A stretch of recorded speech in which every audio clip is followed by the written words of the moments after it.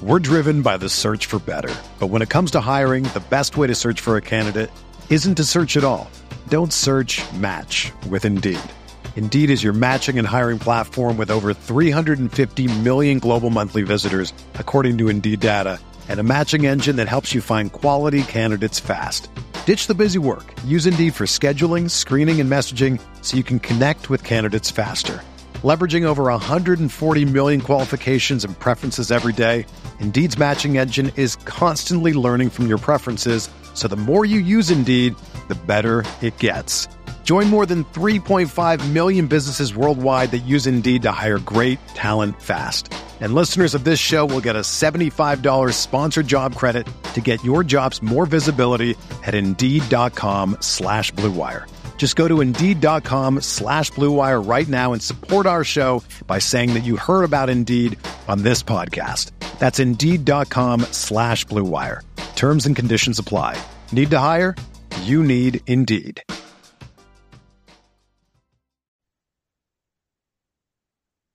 Welcome into the final regular season edition of Pete's Pigskin Preview, presented by Walk On Sports Bistro. I'm Neil McCready. That is MPW Digital football expert Pete Deweese, and I'm staring at the button that says recording. It says recording right now. I don't really know what happened last week, but it all worked out because Pete on Friday threw together a 34-minute preview of Ole Miss at Arkansas. Got that to you on Friday in time for you to consume it before Saturday's game, a 42-27 Arkansas win at Reynolds Razorback Stadium. The Rebels now close out the regular season at home on Thursday night, Thanksgiving night, 6:30 on ESPN against Mississippi State in the Egg Bowl. Talk about walk-ons in just a minute. First, I'll say, Pete, how are you? I'm doing well. We are taping this on Sunday night, so when you hear this on Monday or Tuesday, whenever we get it to you, and you're like, "What? Why are they talking so much about what happened last night?" In case we slip into that vernacular, I just drove back from Fayetteville. It's Sunday about 6:15 in the evening. Pete's got family plans in Mississippi, so he's going to be traveling and that kind of thing. So we said, "Hey, let's knock it out early and get it to you, and we'll get it to you in time for you to consume it in plenty of time before Thanksgiving night." We're brought to you by Walk On Sports Bistro. They put everything they've got into bringing you game day with the taste of Louisiana. Dig into their mouth-watering, made-from-scratch Louisiana cuisine like po' boys, gumbo, voodoo shrimp, plus fan favorites like juicy burgers, fresh salads, all in front of 70-plus TVs, 40-plus ice-cold beers on tap. Check them out in Oxford or Ridgeland today. Ole Miss plays on Thursday night, so you got Friday games. I guess the Arkansas-Missouri game, Iowa-Nebraska. Those games are on Friday. You've got a lot of the big rivalry games on Saturday. So go check out the Walk-Ons. My hotel in Fayetteville was right next door to a Walk-Ons. That place was jam-packed at midnight on Saturday night. People watching the late game, I guess, Oregon. And who was Oregon playing? I can't even remember now. Oregon and who was it? I can't remember. Utah. That's right. I'd gone to bed by the time that game got good and rolling, I think. People were packed into that walk-ons watching that game. So you can do the same in Oxford or Ridgeland. And when you do, please tell them how much you appreciate them sponsoring this show and all of our MPW digital content. All right, we're going to spin forward to Mississippi State pretty fast because it's obviously the big rivalry game, a big game for Ole Miss in terms of bowl pecking order and that kind of thing. 8-4, Ole Miss skins up there. 3 out of 4 losses. Yeah, I don't know exactly where they land. 9-3. I think they still have a lot of options from a bowl standpoint, especially with Tennessee losing and Hendon Hooker going down with an ACL. And hey, they no sure thing they beat Vanderbilt at this point on Saturday. Clark Lee and the guys. As soon as I gave up on them, they win a couple. So it's all there, right? There you go. All you need in life is for me to give up on you, and then the rest is just nothing but sugar. All right, let's talk about Ole Miss and Arkansas. Obviously, the first half went about as badly for Ole Miss as it could go. Went about as good as it could go for Arkansas, and then Arkansas comes out in the second play of the second half. And Rocket Sanders I think it was 68 yards. Long run. Nobody touched him. He ran through a massive hole, and then he made a couple of good cuts. He's a very good back, and he made a run. And from that point, the game was basically over at that point. Ole Miss scored 3 touchdowns to make it closer. Ole Miss ended up with 703 yards of offense. But when I look back on that game, I'm going to think about 2 things, Pete. I'm going to think about Ole Miss struggling in the red zone early, and I'm going to think about their complete inability to stop Arkansas's running attack. You know, a lot of people on social media in different places want to talk about the officials and want to talk about the television crew that did the game. And I've got comments on or thoughts on that. But, you know, the officials did not help Ole Miss. There were some calls that I thought were bad. That is what it is. Yeah. You don't dig that hole without playing poorly, period. Right? Obviously, Ole Miss could have gotten off to a better start had some flags not been thrown. But what we see on the television replay isn't necessarily what happened.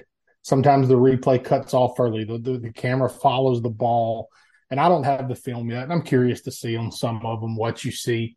But ultimately, yeah, it was lack of ability to execute, especially on the defensive side of the ball, that really hurt Ole Miss. I mean, you know, what we know about Ole Miss right now as a team is if you get them into sure passing situations, it's not a recipe for success for Ole Miss, period. You can attack the offensive line, and you still have a young quarterback that has grown up a lot this season, that has done a lot of good things, but we saw him not have a great night the other night. He made some great plays, but he missed some, and he had some opportunities. He had some accuracy issues kind of all night long. He did, and you know, and that showed up. And then so, you know, the flip side of it is defensively, it was bad. And I'm not gonna.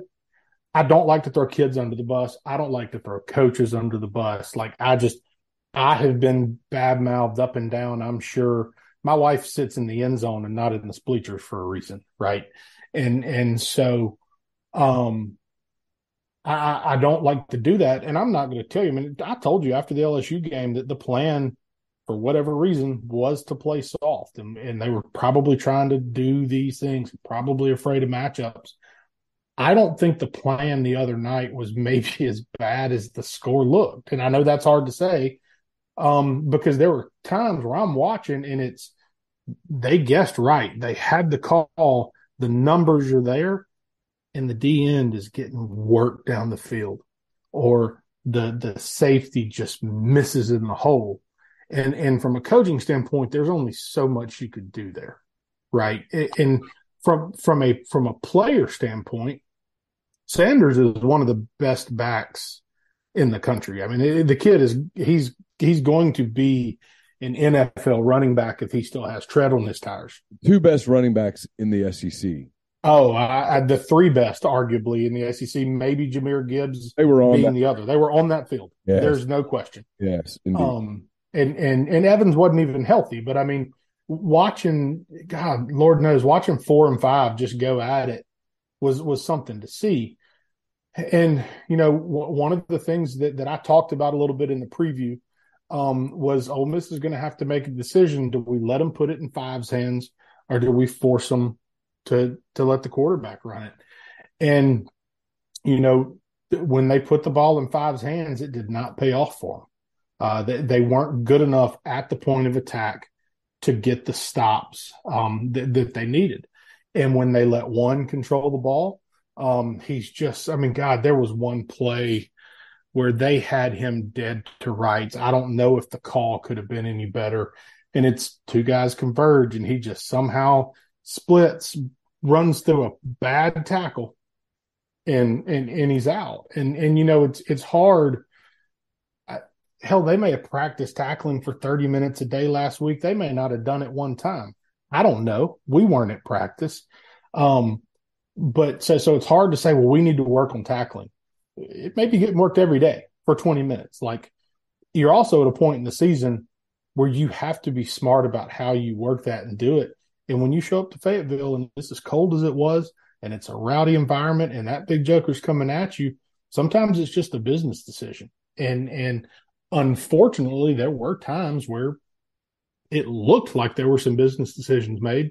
And then there were also just times where athleticism took over, and some it was the matchup did not go in Ole Miss's favor. So, I was concerned about the run going in. I'm not going to say that I expected it to be what it was, by any means, but the reality of the Ole Miss defense that we know right now is when they have to get aggressive and put their secondary on an island and in a lot of matchup scenarios, it doesn't typically end well for them. And we saw that when Ole Miss, because, after the LSU game, everybody was like, why aren't we being more aggressive? Well, when they got aggressive against Arkansas, KJ made them pay. And it was the same thing against Alabama. When they got too aggressive against Alabama, Bryce made them pay. Some one-on-ones down the field, and he made a decent throw or two, and guys caught the ball. And, yeah, I mean, there were some times where they went really aggressive, and it worked. And there were some times when they went really aggressive, and they paid for it, like you said. And, and then, hey, when you can't control Sanders any more than they did, it's hard to go super aggressive, because if he gets to the second level and there's nobody there, it's gone. I mean, we saw that too. I mean, he's off to the races, and he's not the fastest dude in the world, but he's plenty fast, and he's a big boy, and he sees the field really well. I mean, you talk about vision. We talk about Quinshon Judkins and vision, and God knows he's got it. I mean, he is a special player, but Sanders has that vision too. I mean, he sees guys coming. He kind of naturally moves where he needs to move, makes a good cut where he needs to, and then he's, much like it is with Judkins, these DBs, business decisions. I mean, you're tackling guys like that at full speed in the open field on a 24-degree night. Doesn't feel good. I mean, we all talk about toughness and stuff, but I mean, I was up in the press box, which was covered, by the way, enclosed, and I had taken my jacket and put it over my legs because I was getting chilly. And so I can't sit here and tell you about toughness when a guy kind of takes a funny little angle on that. And then you follow up trying to tackle him with then trying to cover somebody down the field. It's a defensive back at any level is a difficult thing to do. And when you're not cleaning everything up in front with the D-line and the linebackers, it really makes it tough. And with what Ole Miss is asking those safeties in particular to do, you have to be able to keep some things clean in front of them. And when they did the other night, things were okay. But when they're not clean, it makes it very difficult, because now that safety can't come down with the same level of aggression. He has to be more patient. And when you do that to an elite running back, it's hard. Obviously, barring a change, the storyline on Thursday night from a broadcast standpoint is going to be about Lane Kiffin. It's all going to be about Lane Kiffin. It's if you're an Ole Miss fan, it's probably going to be nauseating, frankly. But the game itself is going to be a pretty interesting game as well. Mississippi State on Saturday had an easy time against East Tennessee State. Starters didn't play much. Leach did the smart thing, got his players off the field. Backups got a lot of work, and they've lost the first two of the Mike Leach era against Ole Miss. They're going to want this game badly. Ole Miss starters played the whole game. I mean, they kept till the bitter end. It was a late game. They didn't get back to Oxford until 3 or 4 in the morning. They were practicing on Sunday from 3 till 7 with practice and meetings. It's all condensed. There's a lot of intangible advantages for Mississippi State. So as I hand it over to you for this game, I'm curious, how much on-field advantage do the Bulldogs have going in? It's always an interesting week. You think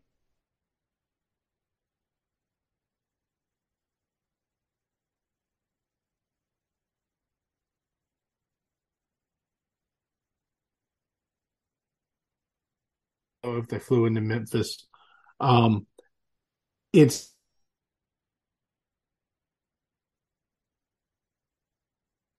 we're obviously having a little connectivity issue. Just hang tight. We're going to work through it here as Pete probably ends up reconnecting. Again, it's Ole Miss, Mississippi State, 6:30 on Thursday.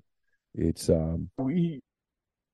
I got you. There we go. We back. Okay. We're back. So, like I was saying, it's those type of games, especially in these short weeks, where not being able to fly directly back into Oxford makes such a difference. I mean, yeah, you land in Tupelo, you land in Memphis, you probably slept on the plane. You get up, you get to the bus, you go back to sleep. But then you finally get to Oxford. Maybe you drop your stuff in the locker room, whatever, but you're in your car. You finally get home.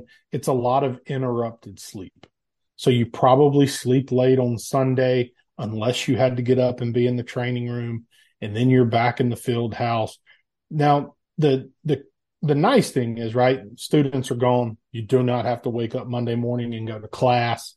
But so the good news there is there's extra opportunity for rest, for treatment, for film study, for whatever, right?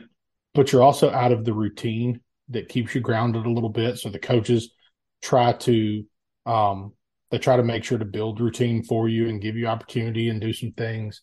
But it's always just a different week, aside from being a shortened week and nobody being in town, and just everything feels a lot different. And so, the fact that Mississippi State played at home, so, I mean, and it was a fairly early day game, I believe. I mean, if they wanted to be in their bed at 10 p.m., not that they were, but if they wanted to be in bed at 10 p.m., they were, right? Yeah. So you're rested. You don't play a full game with most of your starters. You don't have to travel afterwards. You have a little bit more rest. Now, you still battle the same things in Starkville you battle in Oxford of not being in the routine and some of that kind of stuff. But from that standpoint, it gives you a leg up, because guys that finish that game late in Fayetteville that were sore as hell getting on that bus and sore as hell getting off of it when they finally get back to Oxford, the guys in Starkville are waking up a little bit more fresh. And how you start the week really can play a factor in how you finish. So Ole Miss, I'm sure, will do a good job of trying to make sure to get everybody healthy. Practice will probably be a little lighter.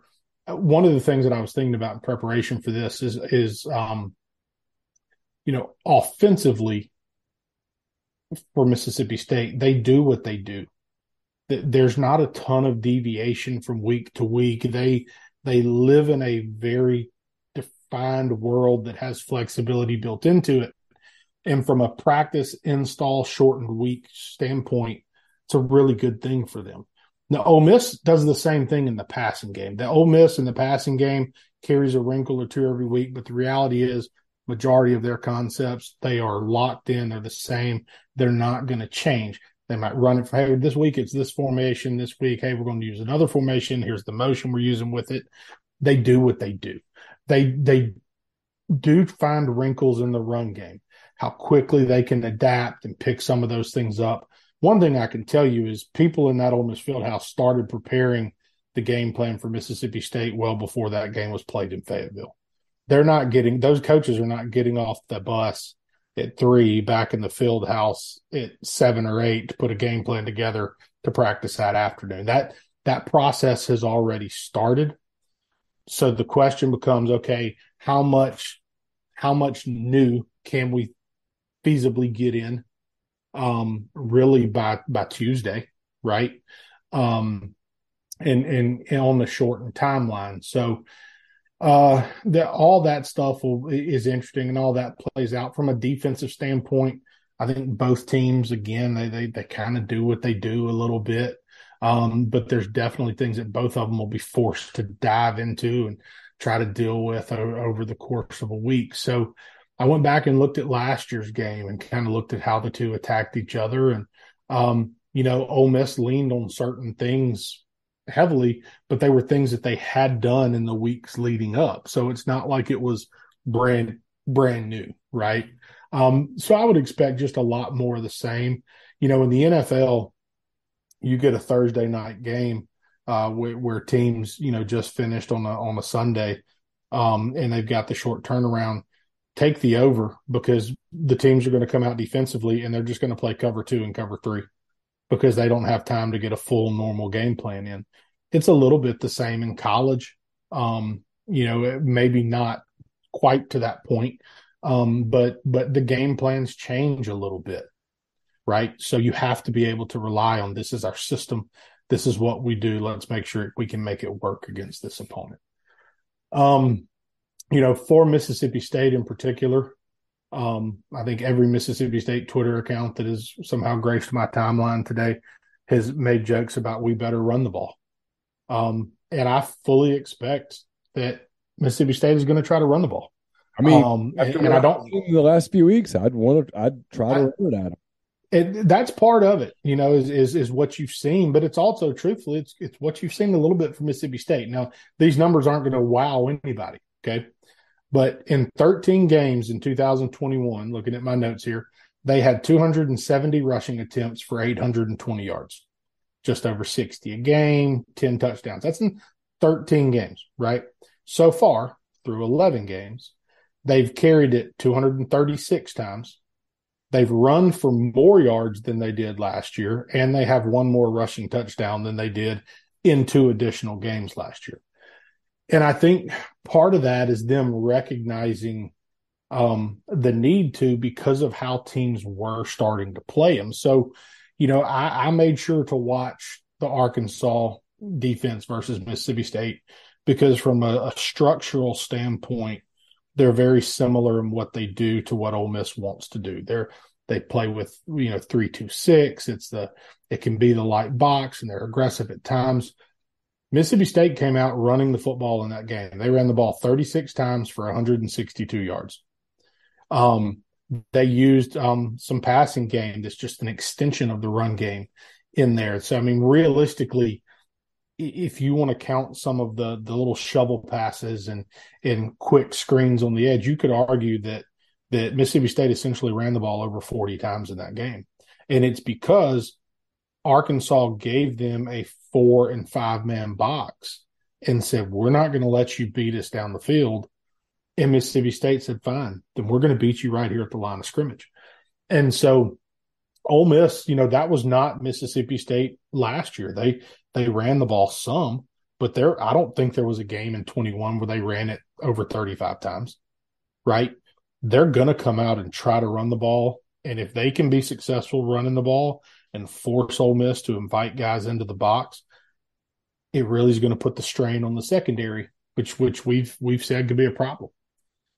Texas A&M, when we looked at their defense early in the year, they go back and forth from the 3-man front to the 4-man front, and sometimes they're box heavy, and sometimes they're really working to defend the secondary. They ran it 24 times against them. Not quite as effective, not quite as much, but every time A&M gave them a light box, Mississippi State ran the football. So I think that one thing, and I'm going to go ahead and share screen, and I'm going to show you guys some of that.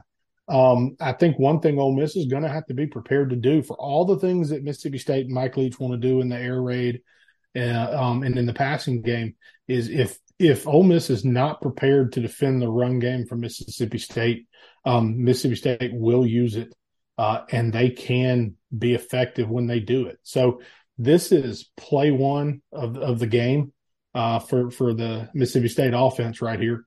They come out in a traditional 2x2 spread set, not a true tight end on the field. And they do take one side of the formation on this particular play, and they condense them down and put them close to the offensive line. And they'll do this in the run game and in the passing game. So they keep you honest with it.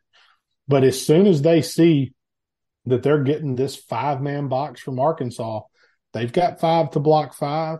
They're going to trust their back to go get 3 yards, and they're going to hand the ball off. So this is play one out the gate, and Mississippi State pops it for a 9-yard gain on the Arkansas front. Now, we just saw Ole Miss run for 400-plus yards against Arkansas, right? So I'm not making a claim this is the greatest run defense in the world. The bottom line is the structure is similar to what Ole Miss does, right? And so, here in this first particular clip, Arkansas comes out and they have 2-5 technique. So that means their ends are outside the tackles. They have a nose. So they are gap deficient. There is one more individual or one more gap on the interior than there are defenders. Now, post-snap, they can try to fix that. They can move him down either pre-snap or post-snap to try and take it away. But right now, everything about this look from the Arkansas defense, and there you see the end shift, but you also see the athleticism of the tackle to go cut that end off and get underneath him. But that gives Mississippi State the numbers they want right there. Their backs run hard. They've been banged up there. I know they lost one either in or right after this game, but they run hard. They're not game breakers, but they are effective. They don't seem to turn the ball over, and they'll attack you. You know, this is a couple of plays later, same drive. You're 2nd and 5 right here, 2nd and 4. Again, now they get a 4-man box from Arkansas. They found a formation to get a 4-man box. Mississippi State goes and blocks it up and converts again 7 yards. One of the interesting things to me about their run game, right, is Ole Miss and so many teams now live in the RPO world where the quarterback always has an option to throw the football. One of the interesting things to me is Mississippi State, they do some RPO, but majority of their run game is committed to running the football. You can watch the receivers here. No receiver on this field is going to run a route. They are all going to block. And so when they decide we're running the ball, they're blocking everybody up and running the football majority of the time. Okay. You know, it's a lot of inside zone, and it's what you would call a zone base, where because they're not asking Rodgers to read, he's not a runner. It's not how they want to use him very much. So they're not going to read an end. They're not going to read a linebacker. They're going to straight up block everybody in the box because the math tells them they can win. And then they're going to hand the football off and they're going to try to block guys up on the perimeter. Okay. But they will also use some other things. So this fits into like a gap type scheme. So I'm going to go ahead and I'm going to flip to the end zone here. So they get back in the same 4 wide, 3-by-1 formation, and they're going to toss the ball out. They're going to block down with the tackle.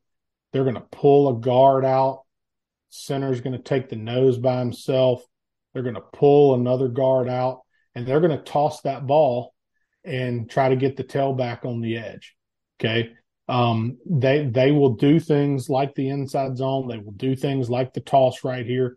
It is not the same as the way that we see Ole Miss toss the ball out because there is no read element in what they're doing.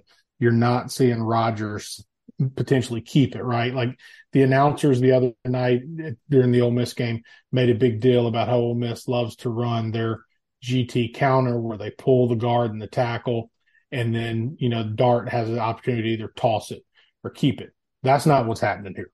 This is, again, straight up, we are committing to giving the ball to our tailback. You are giving us the numbers, so we're going to try to take advantage of it, and we're going to toss the ball out on the edge. Now, the next play has been a big one in their arsenal for a couple of years. Arkansas ran this for a big gain the other night against Ole Miss. We're driven by the search for better. But when it comes to hiring, the best way to search for a candidate isn't to search at all. Don't search, match with Indeed. Indeed is your matching and hiring platform with over 350 million global monthly visitors, according to Indeed data, and a matching engine that helps you find quality candidates fast. Ditch the busy work. Use Indeed for scheduling, screening, and messaging so you can connect with candidates faster. Leveraging over 140 million qualifications and preferences every day, Indeed's matching engine is constantly learning from your preferences, so the more you use Indeed, the better it gets. Join more than 3.5 million businesses worldwide that use Indeed to hire great talent fast. And listeners of this show will get a $75 sponsored job credit to get your jobs more visibility at Indeed.com/Blue Wire. Just go to Indeed.com/Blue Wire right now and support our show by saying that you heard about Indeed on this podcast. That's Indeed.com/Blue Wire. Terms and conditions apply. Need to hire? You need Indeed. Whether you're a world-class athlete or a podcaster like me, we all understand the importance of mental and physical well-being and proper recovery for top-notch performance. That's why I'm excited that Unified Healing is sponsoring this podcast. Unified Healing is a new and super innovative global network of wellness centers powered by Energy Enhancement System, or EE System. If you haven't heard of the EE System, you'll want to listen up. This technology promotes wellness, deep relaxation, purification, and rejuvenation. In hundreds of locations across the globe, access to a center is easy and affordable. Interested in experiencing the EE System technology for yourself? Go to unifiedhealing.com/bluewire to learn more and find a center near you. That's unifydhealing.com/bluewire. No material or testimonials on the Unified Healing website are intended to be viewed as medical advice or a substitute for professional medical advice, diagnosis, or treatment. Always seek the advice of your physician or other qualified healthcare provider with any questions you may have regarding a medical condition or treatment and before undertaking a new healthcare regimen, including EE System. And I may be seeing things, but I swear on television that when Sanders got up, he was shaking his hand almost like it was a cowbell. And if you told me that they called that play cowbell or that was their signal for that play, I would not be shocked. Because literally when I saw Arkansas run the play, I went, oh, they took that from State. And it's not that Mississippi State's the first team to ever do it, but they do it as much, if not more, than anybody I've seen in a long time. And they're really effective at it. So technically, pass play. But by all intents and purposes, this is just an extension of their run game. So they're going to show pass. The offensive line is going to sort out who's covered and who's uncovered, and they're going to release just like you would on a traditional draw. And the quarterback is going to look to the outside. Now, again, this is intentionally getting the ball to the running back. Look at all the receivers. Everybody's blocking, right? Nobody's got a route. There's not an option to throw this football. But as soon as that tailback steps up, quarterback turns, gives it to him. And again, it works just like a draw. And you can see because they throw the ball so much, because people are so concerned with defending the pass against Mississippi State, that when they get this pass look, if you are too quick to get into your drop and you're not patient on that tailback, they're just going to take you where you want to go up front. They're going to let the back sort it out. And they're good enough to make a guy miss in space and turn it into an explosive run. So, I mean, this goes down as a 38-yard pass play for Rodgers, but this is a handoff. It's an extension of their run game. They run it a good bit. Here it is just a little bit later, still in the first half of the game on a 1st and 10, different formation now. There was a tweet a couple of weeks ago, and I don't remember who State was playing. It may have been the Auburn game or the Georgia game where they kept coming out in this two-back alignment, and people are going, what's the world coming to? Mike Leach has 2 running backs in the backfield. This is literally the origin of the air raid. Blue and green are their two-back formations, and when the air raid became a thing, and they're at Valdosta State doing their thing, and then they get to Kentucky, it is a ton of time spent with 2 backs in the backfield. If run game, passing game, it all plays out of it. And they have gotten back to using a little bit more of it this year. But so they're going to give you the same look. And this time they're going to do it. They're going to put one back out in a route. Again, show pass. Get these guys dropping. Get everybody thinking pass. And then they're going to work the little shovel to the other back right out the back door. So there's the look. Boom, show pass to the right. You hold the safeties, you get the linebackers to step to the right. Again, the offensive line does a great job sorting out the trash, and they're able on a 1st and 10 to go ahead and pick up an easy 6 or 7 yards. It's passing stat, but it's a run play. And it's chunk yards they're getting too. It is chunk yards. This is the type of thing that if you win 1st down and get them in 2nd and 12, great call, right? 3rd and 4, you're not pressuring a ton, great call. 1st and 10, great. There's so many places that you can apply it because it's safe. You know, if the kid drops it, it's an incomplete pass. The chance of this being intercepted, it just plays out like a screen pass, but without some of the same tendencies that screens often come with. And like I said, they do a really nice job of sorting it out up front. They don't do a lot up front, so they are good at what they do. They're not great in pass pro. They're not great in run blocking, but their scheme, they only have to carry so many tools in their toolbox. They're not asking these kids to carry 12 concepts. This is what we do. We run this draw. We run this screen. We run this zone play. We run this toss play. Right. And everything else is vertical set. And let's figure out our passing game. Keep it simple. A sandwich and some lemonade. Just simple. It's for them. It is all about how many times can our kids rep it so that no matter what you throw at us, our kids know what the answers are. And that's the same reason Ole Miss is very consistent in how they attack in the passing game, right? But what Ole Miss does a great job of is finding nuance and game planning their run game. So I told you a minute ago, it's very little RPO. When they will take RPO is when you decide to be aggressive and play man-to-man, because they believe that they can throw the fade against anybody with ease. Okay. So they have the same shovel pass called right here. You've even got linemen downfield on this particular play.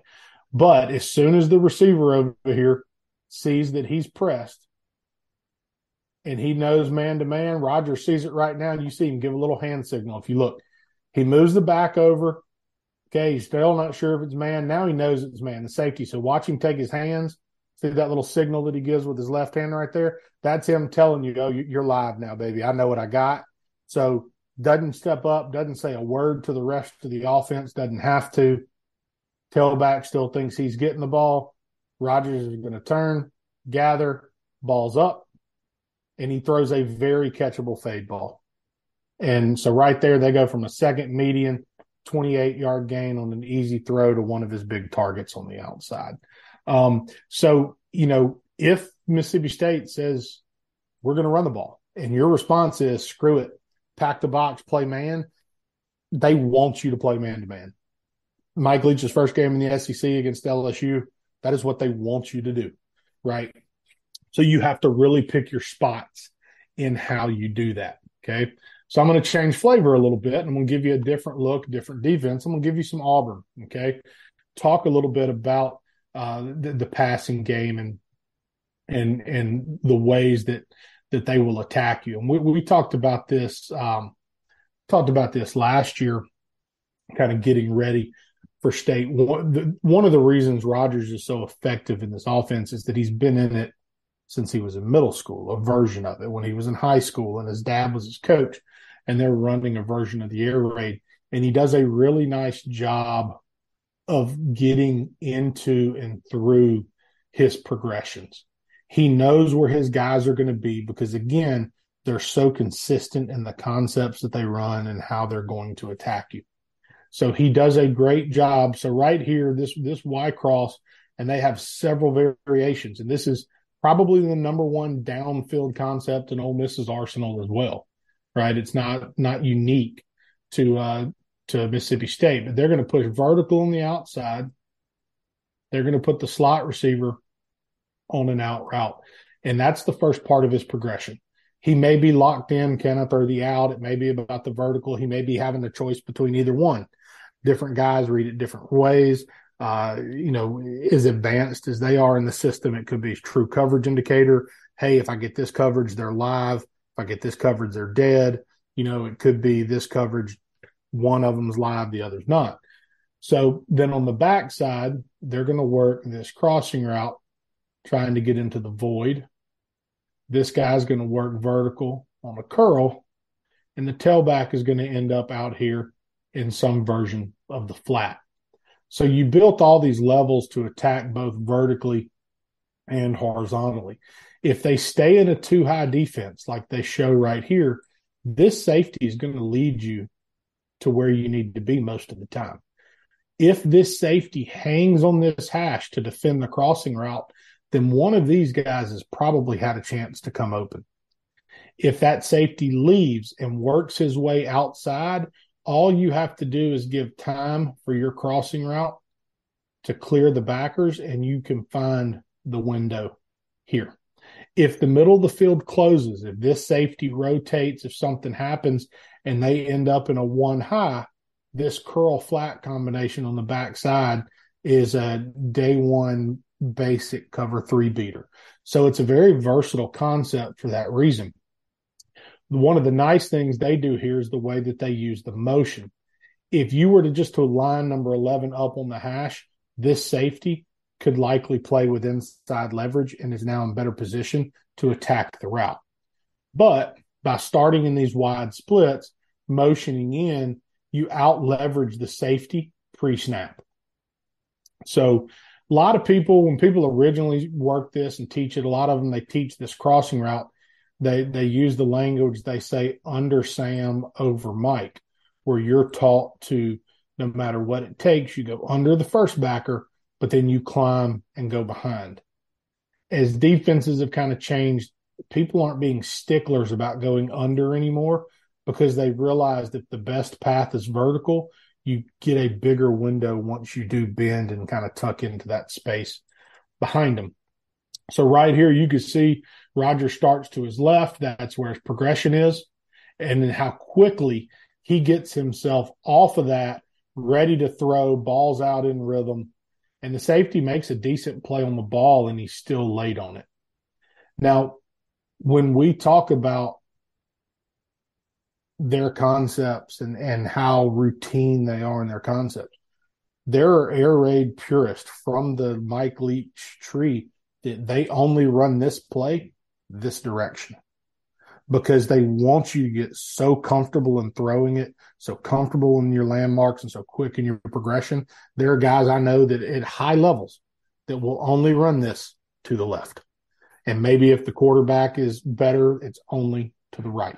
And then there's guys that do it both ways. But you can see Rodgers here, starts his motion. Eyes now, he knows where he's going with the ball right now. He's starting to make sure, there it is, boom, find it, rip it, ball's in the window. He throws a lot of accurate balls. They do a good job. What he probably does what he does best.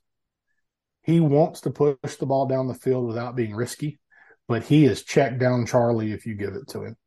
If your linebackers play with depth and you take away the down the field stuff, he will take a running back in the flat for a 4, 5, 6, 7 yard gain all day long. The teams that do a great job against this offense are guys that force the underneath throw and make the tackle for limited gain. That is absolutely essential. That is something that I would, quite honestly, there should be some concern there because we have not seen Ole Miss tackle well in space defensively. Here, this is an example where they go to pressure. They bring a corner blitz right here. They've got 6 guys in protection right there. He works through his progression. This is just their mesh concept. So he's got this deep out right here. Ooh, don't know what happened. I messed up he's got a deep out down here to the bottom of the screen to his outside receiver. He's got a running back in the flat, and all they're doing is they're building a little bit of a triangle. Okay. So you've got the deep out here. You've got the flat route here by the back. He's going to go set the pick here. He's going to come underneath on the mesh route here.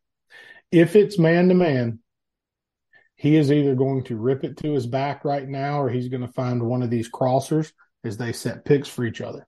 If he gets zoned, he's going to go through his progression, and the offense has created this triangle to distort the defense.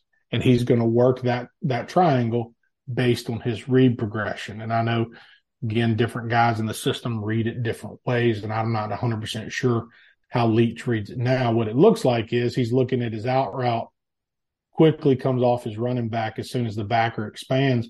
But he knows as soon as this inside backer, actually D-end, expands with his running back, he knows that means that this void is about to come free. Because you're either man-to-man on him and he's getting picked, or the guy that's supposed to be running with him is going to have to fight through traffic. So he's able to make an easy throw right there. It's Tulu Griffin, who's their kick returner, who is elite in the return game. Special teams is going to be absolutely huge in this game, in my opinion.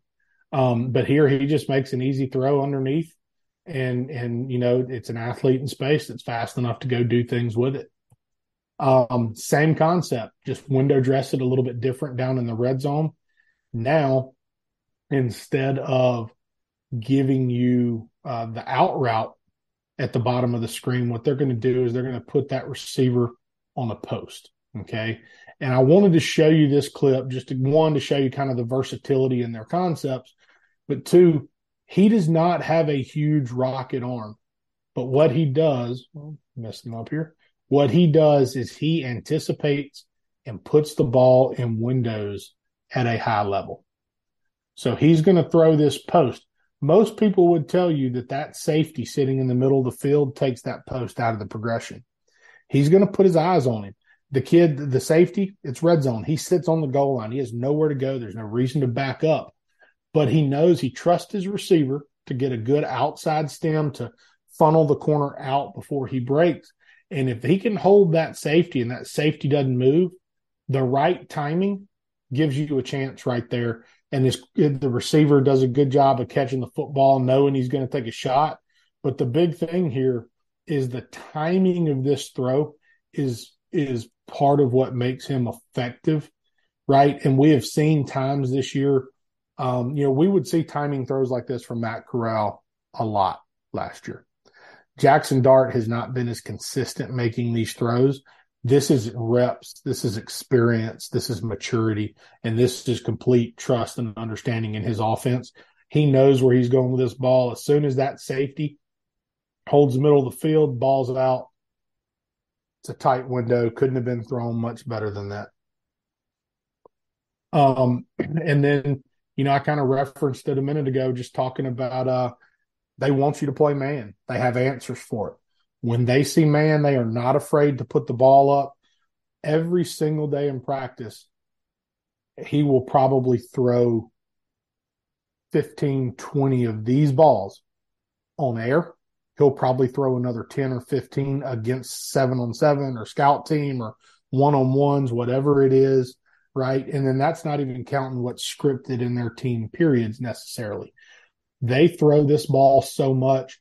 They landmark it. They track it. They do a great job. You have to be successful running this play.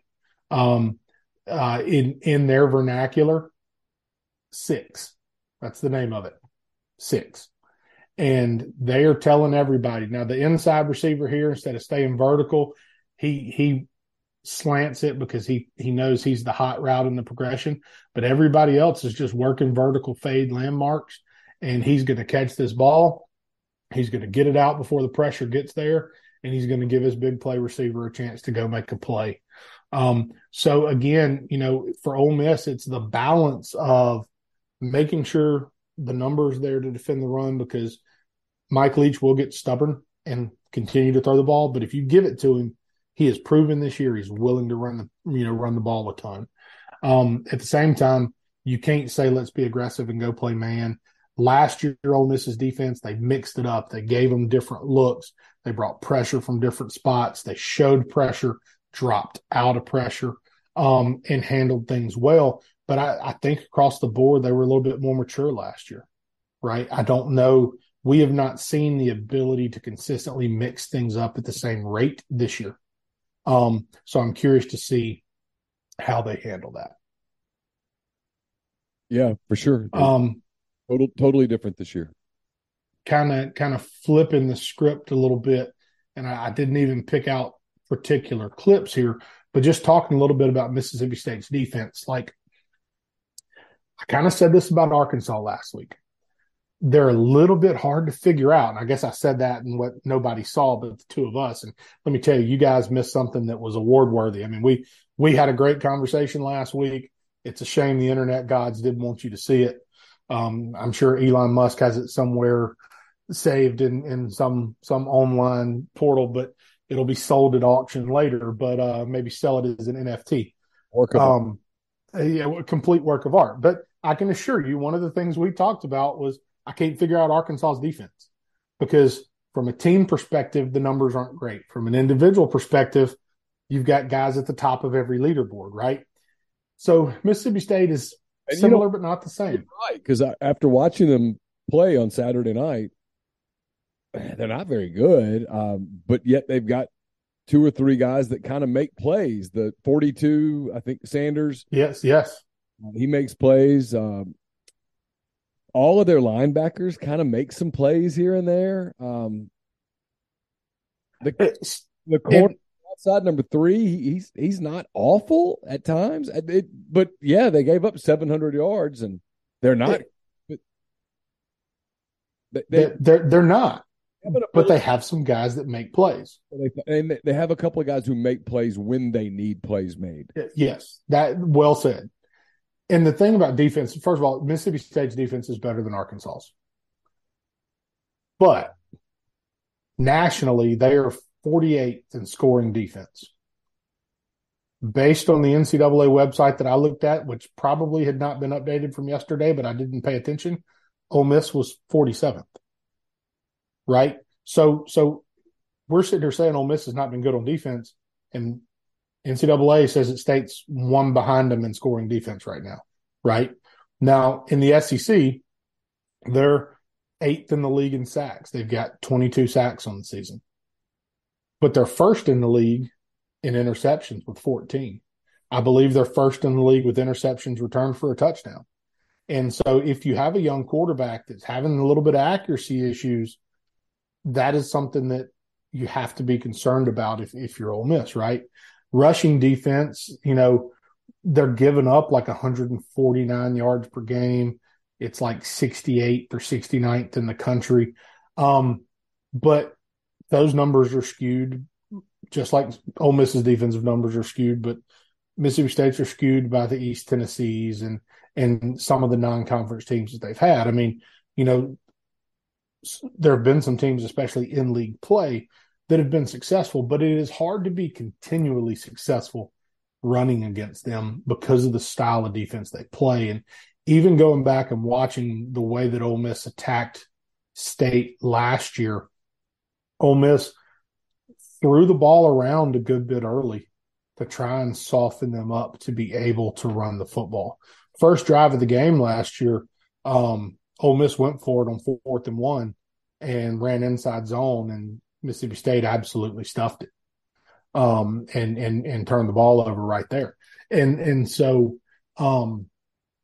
there's nothing Ole Miss has done that makes me think they're not going to be successful to some degree running the football against Mississippi State. I would be a fool to make that prediction after what we've seen them do fairly consistently this season. But the style that Mississippi State uses can make it difficult. So I'm going to show you this. This is from the Alabama game to give you a little bit of an example, right? This is a typical formation that you might see Ole Miss use: tight end close to the H-back, close to the box, 3 receivers kind of spread out, right? And they're going to base out of this stack defense, this odd front defense that is typically going to keep 3 down linemen, 3 linebackers on the field, as well as 3 safeties. And the safeties are pretty versatile. The middle safety, who is here, I think he may be 13 maybe, will come down and will play in the box and around the box some.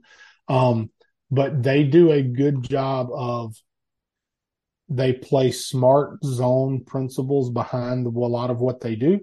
But they're also very aggressive, especially at the corner position, and have the ability to make plays. So I'm going to flip to the end zone copy of this, okay? You look at this right now, and they essentially have 7 defenders around the box. Now, pre-snap, 1 linebacker's walked out, the other linebacker's walked out. You could say, well, there's really only 4 guys between the tackles. But one thing about this Mississippi State defense is the picture is going to change, and it is going to change a lot.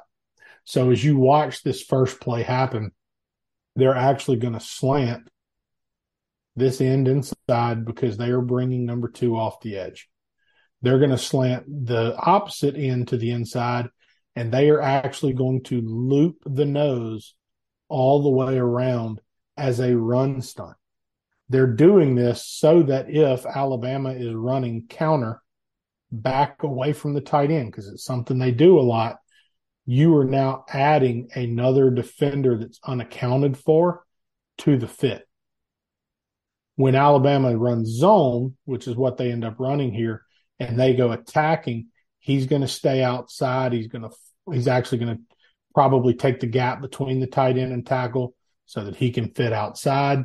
He's going to maintain his gap, and you see the linebackers are just going to match path, and they're going to try to force the cutback. Now, again, Ole Miss fans now, they've seen the Alabama offensive line.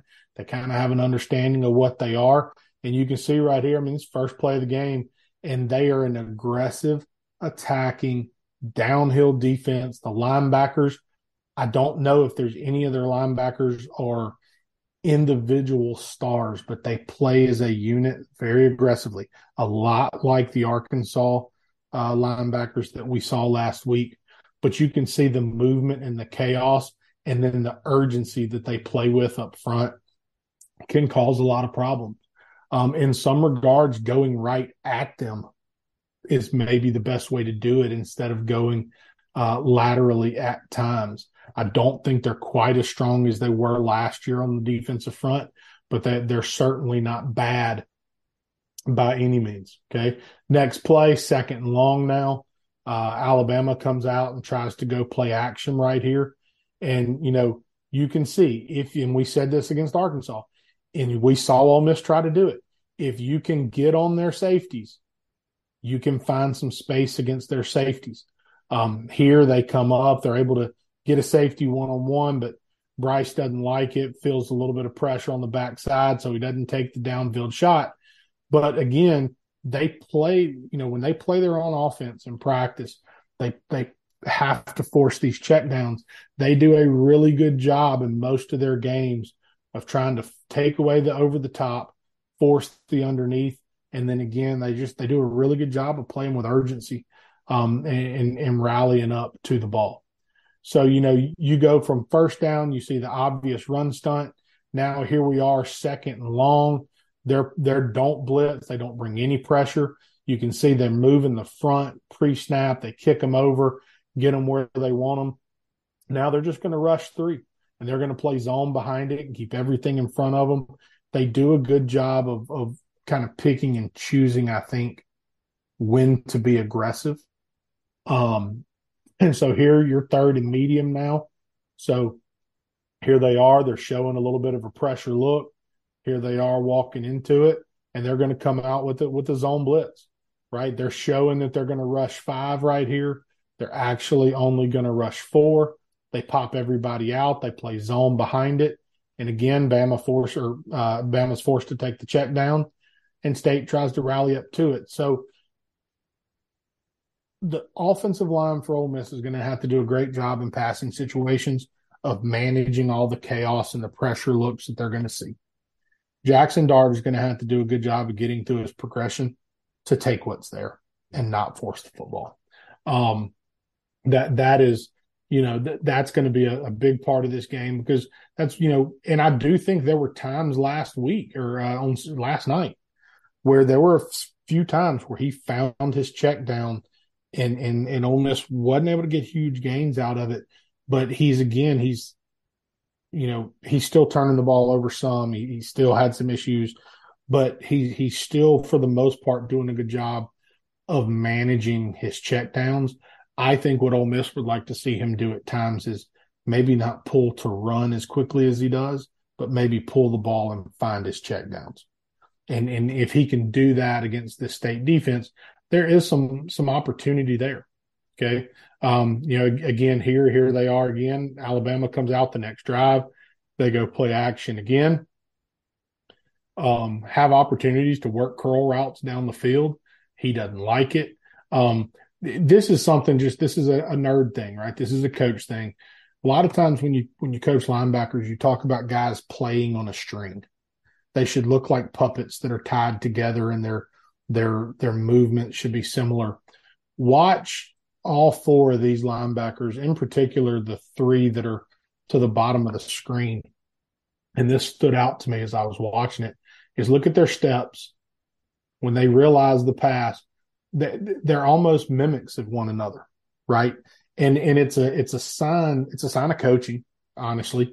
But it also, like, they understand the role, they understand their scheme, and they understand their principles.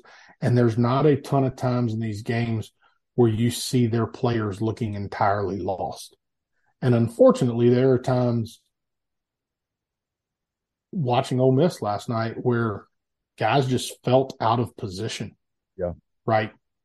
And so, that's going to be, part of the challenge. And again, there's no reason to think that Ole Miss cannot be successful moving the football against this defense. But again, I will say this: their defense, and I feel like State has been like this for a long time. Their front is aggressive, their back end will take risk, but they are a group that absolutely feeds and thrives off of energy. Every time I watch them play, I feel like defensively in particular, they thrive off of energy. If their offense is creating energy, if their special teams is creating energy, or if they're doing it themselves with negative plays and turnovers. And so in Oxford, not in Starkville, hopefully with a good home crowd, if Ole Miss can create the energy we've seen them create at home this year, and not let Mississippi State be the source of energy. It sounds so crazy, but I do think I think that's a big piece of the success for Ole Miss, because I don't want it to sound like, I feel like I've been talking about this Mississippi State team like they're a 10-2 football team, and they're not, right? They're not a bad football team, but they're certainly not a great football team. But we haven't seen Ole Miss play the past couple of weeks. And I don't know if we've seen them at any point this season other than spurts of being a complete football team on both sides of the ball clicking at the same time. Yeah. And in rivalry games and on short weeks, you have to be able to do those things. And so you have to be able to do here when, they're able to get to the middle safety and catch a guy that's essentially a tall, long linebacker and get him matched up on a receiver. And Ole Miss is going to have to be able to take advantage of those things and create some explosives down the field. Last year, Ole Miss did a great job of taking Drummond, and they used him in motion, and they threw screens to him on the perimeter. And that's how they created a lot of their offense early in that game that opened up the run game and opened up other things. But we haven't seen that element be as successful this year for Ole Miss, right? So I'm real curious to see, does Kiffin bring that back? Does he have somebody that he gets those swing passes and all of those things too? And then, Ole Miss is going to have to play a clean game from a penalty standpoint. We saw how much it hurt them, legit or not. We saw how much it hurt them last week, whatever. But I've seen multiple people reference it today on Twitter and I think my favorite, said, if there's a Vegas line on whether or not an unsportsmanlike penalty is called in a play involving Malik Heath, pound it, right? Yeah. And that's not a knock on the kid. That's not a knock on. It's a dude that left their roster to come be a part of this one, and there's going to be some chirpiness for sure because he's a confident player, and they're going to put Forbes or whatever their corner is on him, and that dude's a confident player, and there's going to be some jaws moving. So managing that emotion and managing all the emotion of the kind of the cloud that's hanging over the field house right now, I think is going to be important too. One of the things I'm interested to see with the fans, what the atmosphere is like. If Thursday there's been no resolution to this by Thursday, what's the atmosphere? Can you kind of feel it a little bit? My guess is you'll be able to, and I don't think that's something that media makes up. I think you'll be able to kind of feel it a little bit that, hey, there's something weird in the air, and it's stuff like that can filter into a team a little bit. I think that it's clear that it has at Ole Miss, at least to a degree, and for State, like I said at the beginning, they've lost 2 of these in a row. They desperately want to get it. They don't want 3 in a row. And I anticipate for whatever reason, I'm kind of anticipating a weird game. I don't know why. I read the Alabama game right. I don't think I read Arkansas right. I thought Ole Miss would answer the bell better than it did. I thought that was going to be a close, maybe even middle scoring game. I didn't see it. But this one, I just kind of feel like it's going to be weird. And so, there's so many things with the game being, I hate the game being on Thursday, and part of it is you don't know what you're going to get from a fan standpoint, right? Because the reality is for a lot of people that don't have a condo in Oxford or don't have the hotel room that they booked months in advance, it's harder to just go for the day. Sure. Unless you can convince your wife and everybody else in the family to, hey, let's do Thanksgiving on Wednesday or let's do it on Friday, that's a factor. And then here's, honestly, I think this is kind of part of the challenge for the Ole Miss fans is you show up and you're loud and all of a sudden maybe something doesn't go great earlier and everybody's living in this maybe skeptical world. And, some people are confident that one thing's going to happen and others are depressed that something else is going to happen and whatever. And nobody really knows right now. But if Ole Miss has to control the energy in that stadium, that's just the reality of a rivalry game, and there's going to be State fans in the stadium and there's going to be Cowbells in the stadium. And, the fans, as much as Kiffin likes to talk about it, they have to play a factor in this game, in my opinion. I agree. It should be awfully interesting. We will be back. I don't know, sort of depends on what happens, frankly, with a couple of the things that we're talking about here. We might be potentially not back until a bowl game. We might be back to talk about different coaches' schemes. I don't know, and I'm being as honest as I could possibly be. I'm preparing on both ends. I'll say that, and I think that's just the wise thing to do. So we'll see. I just don't know whether this is Lane Kiffin's last game in Oxford or whether this is a week that's going to bring a commitment on his part and a renewed energy. And both of those things I would think are frankly on the table. So we'll be back to cover it one way or the other. And Ole Miss will go bowling. We'll find out bowl destinations in about a week and a half, 2 weeks. So we'll talk about that when the time comes, when we get a bowl matchup and all of those things. But Pete, thanks so much as always for doing this. It's been easily the hit of the football season. Everybody has loved it. It's been great. And we'll be back with some more of it in the month of December as we get closer to the bowl season. Sounds good.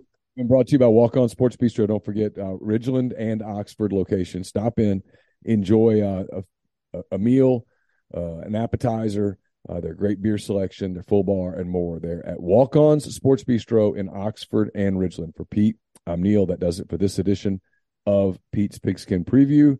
Ole Miss and Mississippi State. Enjoy the Egg Bowl. Have a great Thanksgiving. Please be safe traveling, and we will talk to you again next time.